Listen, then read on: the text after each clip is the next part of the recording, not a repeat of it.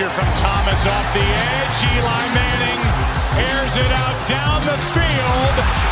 It is caught by Tyree. Oh, my God. This ball's thrown, and Tyree just goes up for it like a basketball player. Harrison trying to knock it down. That's a great catch by David Tyree. We here Catch the Moment podcast, live at Tyree's table, the grand opening of the table. I'm with the one and only. Yes. I don't know if you're out there. I hope you can hear us. We talking to the podcast, we talking to Instagram. I'm just confirming that they can hear us. Catch the Moment podcast has been off the air for a little bit. We've been in the lab. We've been slowing down so that we can build some momentum. Absolutely. Little background here. We got some wonderful friends and supporters and amazing guests in the Morristown community. We're at 68 South Street, Morristown, New Jersey. We are. Different atmosphere. It's definitely different. We're not at the orange table, but we're at Tyree's table. At Tyree's table. So I know you just mentioned we took a pause. Yes, we did. With the podcast. We did. Tell me what your thoughts were in relation to launching it again. Obviously, podcasting is a lot of work. There's a lot of reasons people don't do podcasts. There's a lot of reasons people do podcasts. And my thing is, when you have a big old family, a beautiful wife, everything takes a lot of planning and strategy.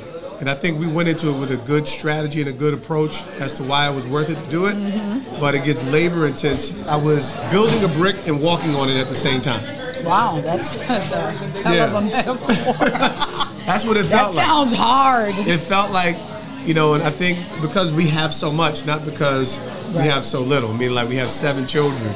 We have a brick and mortar concept business that you run day in, day out.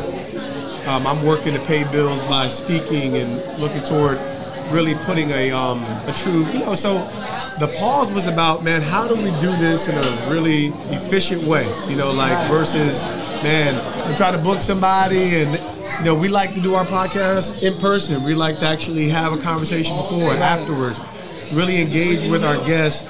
And it's just a lot of work that comes along with getting somebody in the evenings. And so I think it was probably the rebrand. I mean, there was some changes and things of that nature that kind of brought it all together.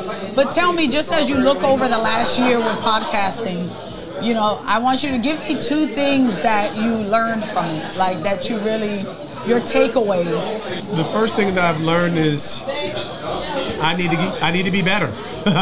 In what way? Preparation, right? I think I understand these things in my mind, what it takes to be good at anything. I find myself frustrated more because I know what it takes to be good at something and not always feeling prepared. I don't necessarily feel like there was ever a time that I didn't enjoy doing the podcast, but when I'm doing something, I don't feel like I'm creating the rhythm that I want in relation to conversation, preparation. Was there, a lesson? Was there some keys? Was there some takeaways? How do we ask the right questions? What's important to the guests? Right. Those are some things that I've learned about myself and learned about how to be better. The other thing I think I've learned is, what do I really want to get out of it? And it's not just from a selfish standpoint, but what is really driving all the moving pieces that it takes to do a podcast. There's all kinds of, because it's not about revenue. It's just not in a simplistic way. It's not simply about that. And what do I really want to come forth as the final product from Catch the Moment podcast? Tell me what you took away that was valuable to you. I love people. I really enjoy people's stories. All right, give me a little bit more. What more are you asking for? More? Meaning, like you say, you love people. I mean, but you can get people by coming to Tyree's table and hanging out. No, I said I enjoy their stories. Is there any particular story that you really, that was kind of set apart? I mean, we've heard a lot of stories, but give me 1 or 2 that were a little bit more maybe impactful to you.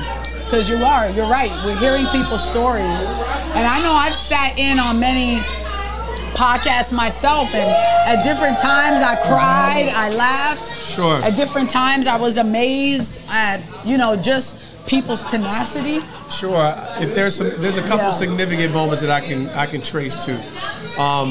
Things that either impressed me or inspired me. Yes. I think that the first one I'm thinking of is Ken Danico.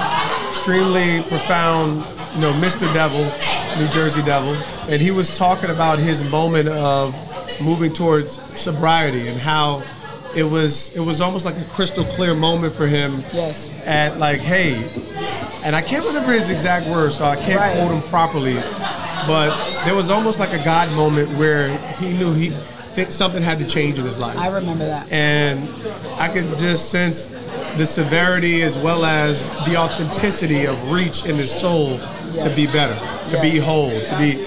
Another significant story I really love was the Blake Wynn episode, and Blake Wynn is really successful young entrepreneur. He calls me a mentor. I call him my Gen Z mentor.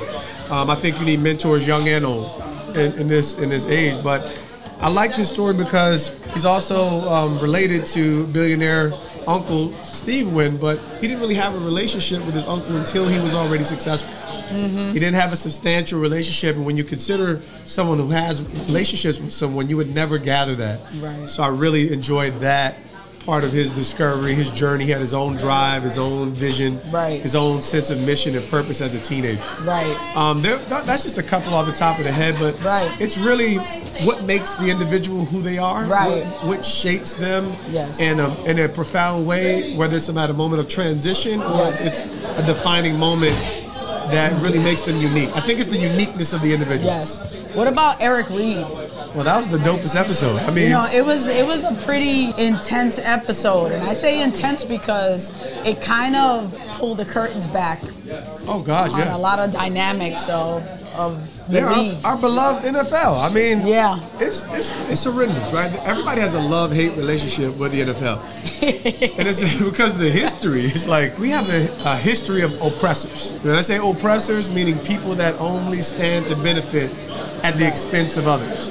And I think that's the history of America, that's the history of business owners, that's the history of a mindset that's slowly being bent over or turned over because people recognize that there's a better way to honor people and their contribution and their gift. But Eric Reed's scenario was listen, you talking about exposure. Yeah. And it's just a bunch of hypocrites. Right. And, in relation to who... You talk about a dynamic player and how he was treated. Yes.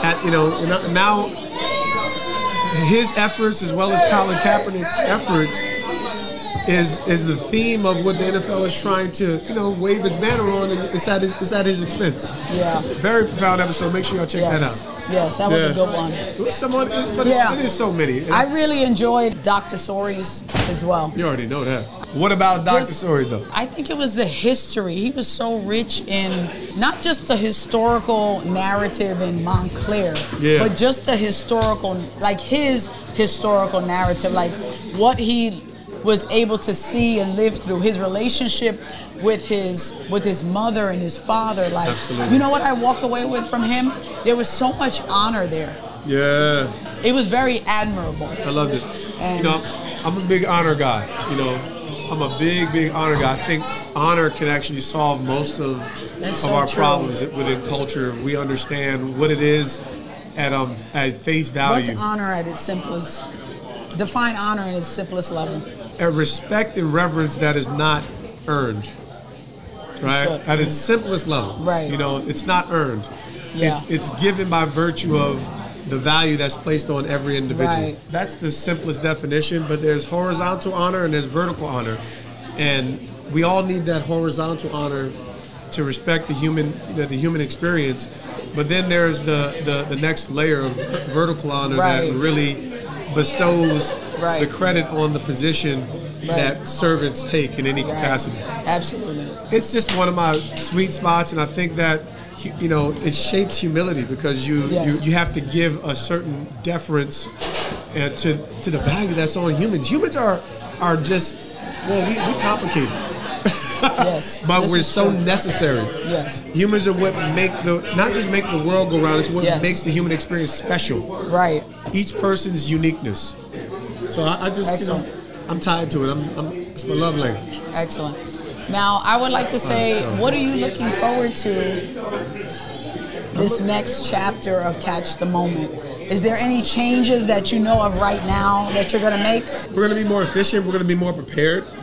As far as change, I think that there's always room for growth and evolution, but I think it takes a team, right? So, I mean, like, the transparency that I look to behold is I'm always inviting feedback. You know, I want to include the guest in the feedback experience and the viewers in the feedback experience. What are you looking forward more to? I know I want to incorporate more sports conversations. Okay. I want to incorporate more conversation that I think that my true passions are, you know, I call them the 3 J's. Jesus, the Giants. They used to call the Giants the Gents. Why? The Gents. What's the history on that? I actually did look up the history. They used to call them the Gents, and I think it was because they had the baseball team and the football team in New York at one time. So there was the San Francisco Giants. Gotcha. That's the baseball team. I believe they were in New York. And that's how they separated the New York football Giants. They called them the Gents. I got you. So the Gents, Jesus, the Giants, and Jersey. So you want to talk to locals? No, I'm talking to everybody. We out here in these streets, but those are that's what lights my conversation. But I want to definitely incorporate more conversation around sports, and just have open dialogue. Just have some interaction with our guests and talk about topics that are relevant to get people to their solve problems. I think that's, at the end of the day, you want to offer insight and perspective that's moving people to their next destination, their next place of achievement, their next place of growth and understanding. Awesome. But yeah, man, we out here in these families. I think that's the things that I'm truly passionate about are the things that are really important, like family, like having peace. Defining what that is in its truest context. Meaning, like, success is very relative. So, what's the point of being successful if you don't have peace? If you don't have more meaningful interactions around your success? If you don't have relationships that can sustain you? So those are very much the soft skill conversations, and then just taking those high performance realities that I've learned through sport, right, bringing them into your everyday paradigm. Nice. We just pause for a minute just to get organized so that we can actually build a runway so that we can run, so that we can really have some really amazing guests, really amazing dialogue, really have a plan for what we're going to provide our viewers on this podcast, versus we've been over here at Tyree's table till 9 o'clock at night, then we trying to run over here and do a podcast. That ain't the vision. This is live at Tyree's table. Grand opening. We're going to be having guests all throughout the day. So make sure you tune in. We are relaunching Catch the Moment Podcast live at Tyree's table. There's room for you.